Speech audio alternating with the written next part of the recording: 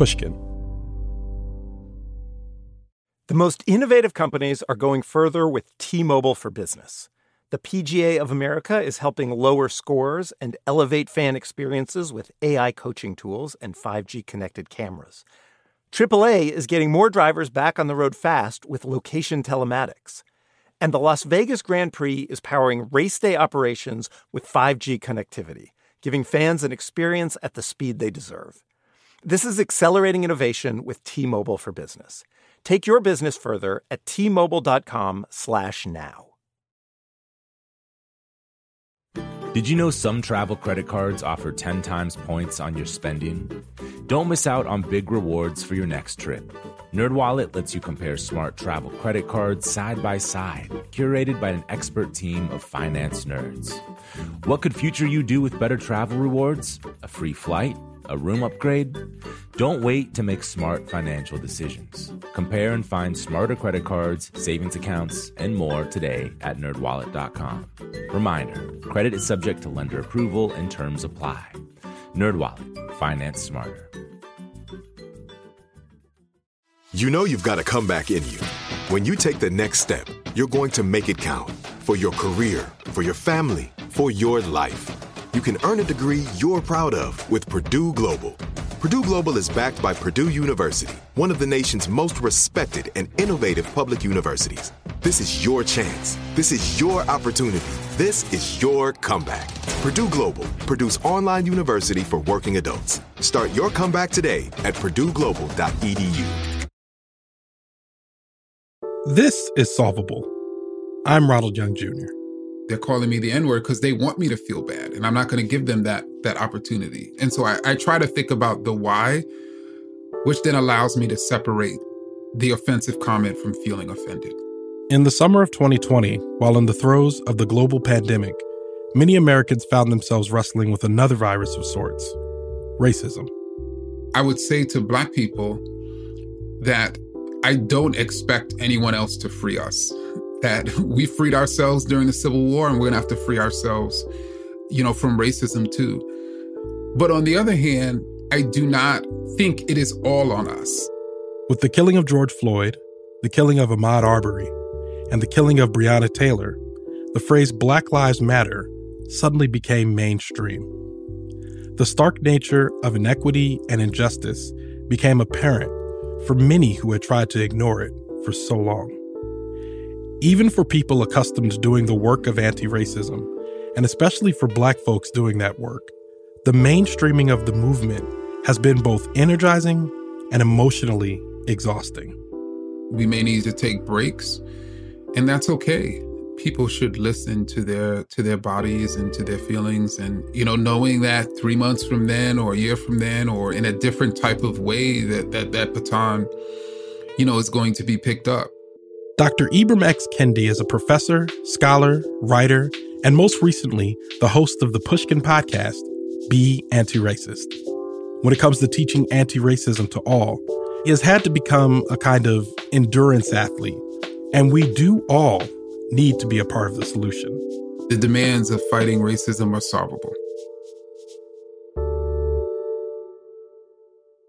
How are you settling into your new role as a Pushkin podcast host? Is this your first podcast, by the way, that you've hosted? Yes. Okay, so how are you settling into your new role? I feel like I'm settling in. I mean, podcasting obviously it's something quite different than anything, I've ever done. And so it's a learning curve, and hopefully everyone's bearing with me. Hey, I think you're doing a great job. Be Anti-Racist is the name of your show. I know that you didn't always imagine yourself doing the work that you do today. Tell us a little bit about what you would have wanted to do if not working in anti-racism. I grew up a huge New York Knicks fan and played basketball. And so, I would have loved to be the next John Starks and, or Allen Houston. Of course, that didn't work out. And I actually, even initially was thinking about being an intern to be a sports reporter. Nice. But I think the more I wrote about sports, the more I became interested in writing about race in sport. And ultimately I dropped the sport. But I do sometimes, of course, write about sports. Understandable. I deal with race every day, being Black. I deal with it all the time, but I'm not necessarily an expert. After the killing of George Floyd, there was a lot of opportunities for me to talk to white folks about race, whether they were showing up in my inbox asking me questions or apologizing for white privilege and all of those. I started an anti-racist book club, going through the books that we're reading. Of course, one of them was yours, How to Be Anti-Racist. Going through those conversations for me, I did it for a while. We did it for about 6 months or so, and then I got tired of doing it. I couldn't do it anymore. I'm like, this is too much. I'm like, I don't want to talk about race anymore. I don't want to have to explain this to white folks, especially. I just didn't want to do it anymore. So I'm wondering, for somebody like you who does this 24/7 all the time, did you find that maybe in the last year that this particular work has been more demanding and more taxing than usual, especially with everyone asking so many questions? So I think it has certainly been more demanding on my time. So it's just been harder to navigate it, than before. The combination of that with trying to be responsive to the growing number of people who are becoming aware that there's a racism problem and who are trying to sort of understand it. And then even recently trying to be responsive to the all-out effort to close those eyes that had been sort of opened a year ago.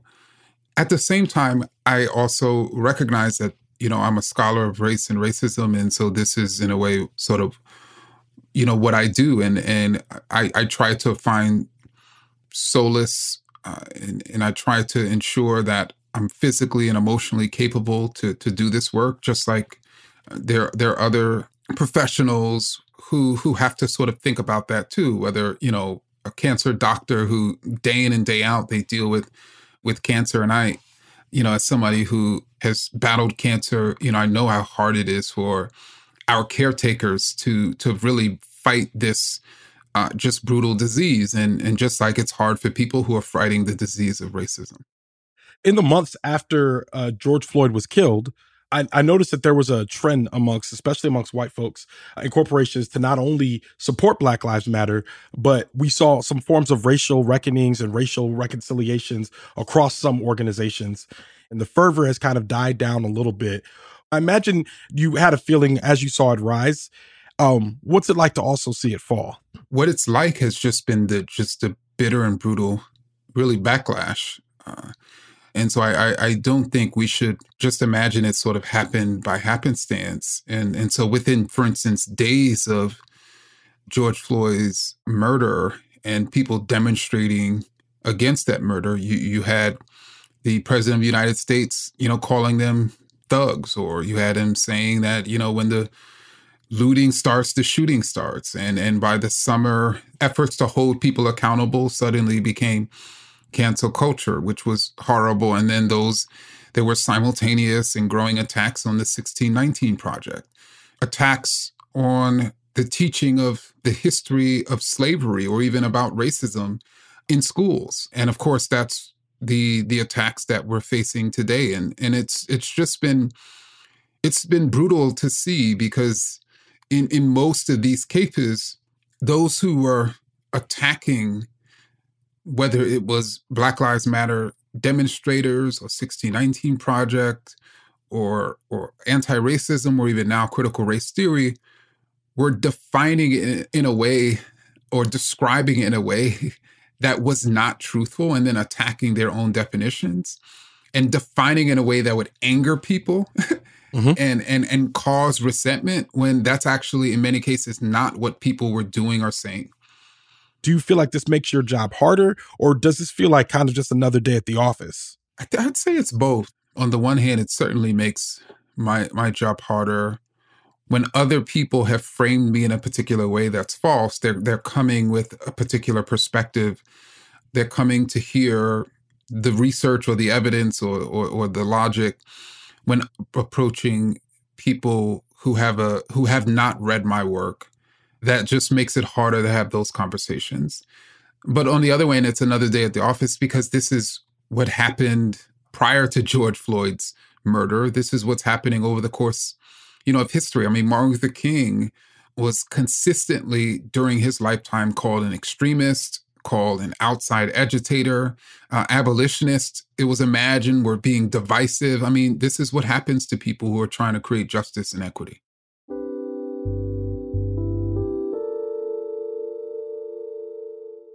In terms of your headspace, if you could talk a little bit more about how you manage the actual fight in your head when it comes to having to talk about what racism is, explaining to folks, and how that is taxing on you as a fellow Black person, how that's taxing on you to actually have to give those answers and do that work. My work isn't necessarily directed specifically towards white people. I've encouraged even people of color to be anti-racist. And it is a different type of conversation with different communities, which I think if I was just having the same conversation with the same community, I think it would be much more taxing. I would also add that I try to separate statements about me or about Black people that are offensive from feeling offended. And so it's rare that just because somebody sort of calls me an idiot or calls me the N-word or threatens me in a particular way or describes Black people in a particular way that I personally would feel bad because of that. And so I try to make that separation. I think that's helped me. How do you make that separation? Because you might have said a key there that I don't even know I can do that. Because if somebody calls me an idiot or says something about Black people, I'm automatically offended. What it is I try to see what they're saying as a reflection, first and foremost, of what is wrong with them. And then I try to think about, why are they doing that? So why is it that someone is tweeting at me a personal attack as opposed to engaging with my specific ideas? And I know that, it's a way to discredit me because they don't want to engage with my ideas, right? Yeah. Or why is someone, calling me the N-word? They're calling me the N-word because they want me to feel bad, and I'm not going to give them that opportunity. And so I try to think about the why, which then allows me to separate the offensive comment from feeling offended.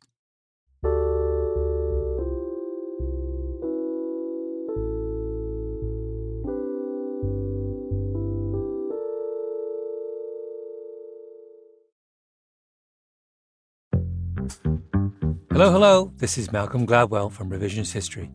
In my book, David and Goliath, I tried to figure out how some people find the strength to take on the established way of thinking and turn it upside down. What does it take to be a disruptor? And I concluded that a disruptor is someone with a rare combination of three traits. First, you have to be open. You have to be willing to see and do things in new ways. Secondly, you have to be conscientious, to follow through and make things happen. Those two are obvious. But the third one is the crucial one. You have to be willing to do what you think is right, even when everyone around you thinks you're an idiot. There isn't a brilliant innovator in history who wasn't surrounded by naysayers. Most of us can't take that kind of criticism and we fold, but the disruptor doesn't. They soldier on. I've been looking at disruptors and their success stories a lot lately, partly because I'm working on a follow-up to The Tipping Point, and market disruption plays a key role in how ideas take off. But also because I'm going to be the keynote speaker at this year's Unconventional Awards from T-Mobile for Business. It's an event where customers are recognized for kicking convention to the curb to elevate their company, while also doing meaningful things for their community and even the world. In fact, I'll be presenting the first ever Tipping Point designation, a new special distinction honoring one entrant that sparked transformative change for their organization. If this event sounds like your thing, I encourage you to find out more or even enter the Unconventional Awards to be recognized for your disruptive thinking. Win a donation to a charity of your choice, and much more. You can enter before July 31st at tmobile.com/unconventional awards. That's tmobile.com/unconventional awards. I'll save you a seat. As listeners to this show, you probably consider yourself pretty smart. But how smart is your wallet? When you're looking to upgrade your wallet, it's time to turn to NerdWallet. Their expert team of nerds has the financial smarts to help you find the right financial products for you. Before NerdWallet, you might have paid for vacations with whatever was in your wallet. But you could have been missing out on miles you didn't even know you were leaving on the table. Now you can get a new card with more miles and more upgrades. What could future you do with more travel rewards? A hotel upgrade? Lounge access? Wherever you go next, make it happen with a smarter travel card. Don't wait to make smart financial decisions. Compare and find smarter credit cards, savings accounts, and more today at NerdWallet.com. NerdWallet. Finance smarter. As with all cards, credit is subject to lender approval and terms apply.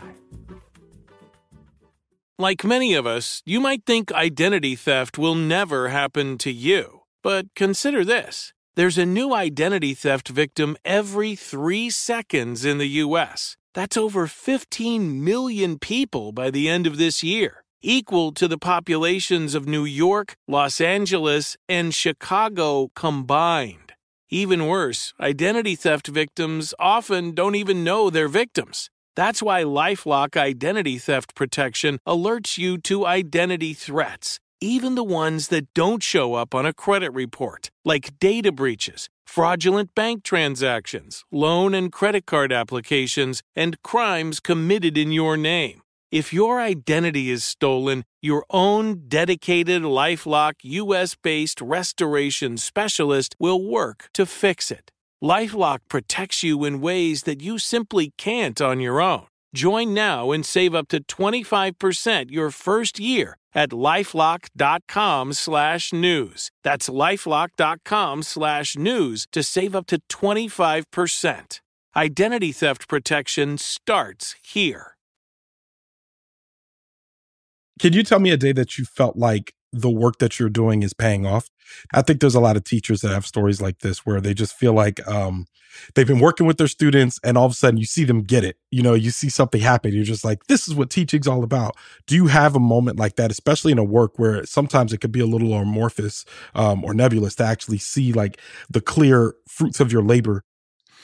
I remember last June, and I don't remember the day, when I came across a poll that showed that I think it was 76% of Americans had told the pollsters that systemic racism exists and it's a huge problem. It was the highest recorded percentage of Americans, ever recorded. I just remember almost being simultaneously in disbelief and hopeful that this clear governing majority could take this nation to a place of justice, that we can sort of transform that awareness into action.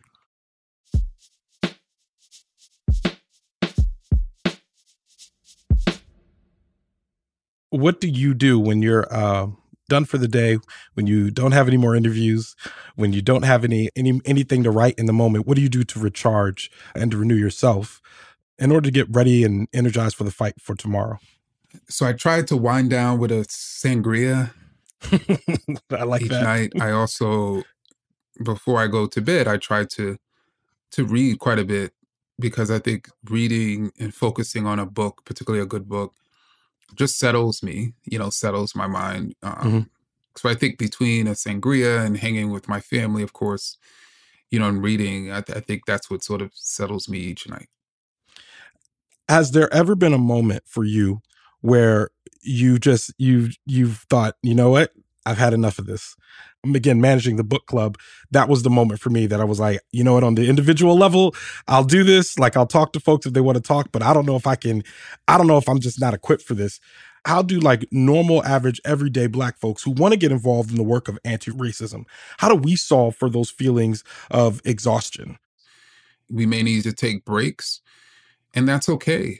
People should listen to their bodies and to their feelings, and knowing that 3 months from then, or a year from then, or in a different type of way, that baton is going to be picked up. It can be burdensome when we feel it is on us. I would say to Black people that I don't expect anyone else to free us. That we freed ourselves during the Civil War, and we're gonna have to free ourselves from racism too. But on the other hand, I do not think it is all on us. I think it's important for Asian Americans who are facing anti-Asian racism to ally with Black folks facing anti-Black racism. It's important for white Americans who are facing the collateral damage from racism to realize, you know what, this country is democracy itself, even for people like me, is being threatened. So we need to sort of ally and come together to fight for our democracy. I expect and hope that other groups would do this, and other groups are doing this. I know there's a lot of listeners that are listening right now that probably want to be involved in the work. We could point them in the direction of the podcast, Be Anti-Racist. We could point them in the direction of the books, of course, How to Be an Anti-Racist. And there's a bunch of other, especially I like to call them Race 101 books that listeners can read. And we can link to those. But what do you think, what's an everyday action that a listener can take in order to get involved with either work of anti-racism work or even trying to recharge themselves to be ready for more anti-racism work? I think we should all think about our own backyard, our own organizations, and identify the people or even the organizations that are fighting for racial justice or fighting for racial equity. And then to think about, in what small or large way can I support these people? Can I support this organization? To give ourselves in that way. And I think if we're all doing that, then we're going to have people in every backyard, in every institution, who are trying to create, an equitable and just world. Thank you so much for being with us, Dr. Kendi. Oh, you're welcome. Thank you for having me.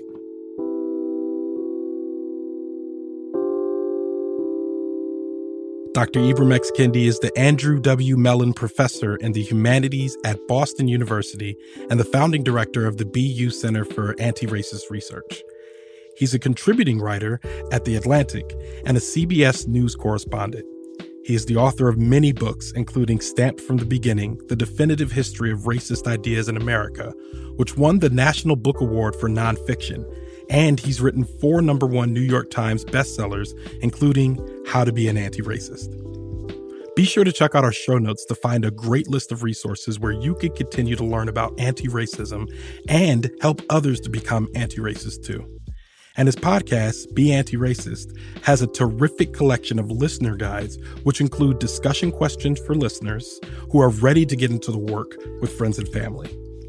This stuff is not easy, y'all. Even with Dr. Kendi's great advice, sometimes we might need a little more direct support to get through the hard spots and curveballs the world throws. Next week, I'm talking with Dr. Joy Harden Bradford about therapy stigma for Black folks and how to transcend it in order to get the help you need. I hope you'll join us. Solvable's senior producer is Jocelyn Frank. Research by David Jha. Booking by Lisa Dunn. Our managing producer is Sasha Matthias, and our executive producer is Mia LaBelle. Special thanks to Tammy Nguyen, Heather Fain, Carly Migliori, Eric Sandler, Maggie Taylor, and Nicole Morano. Solvable is a production of Pushkin Industries. If you like the show, please remember to share, rate, and review. It helps us find our way to the ears of new listeners.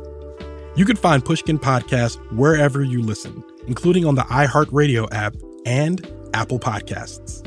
I'm Ronald Young Jr. Thanks for listening.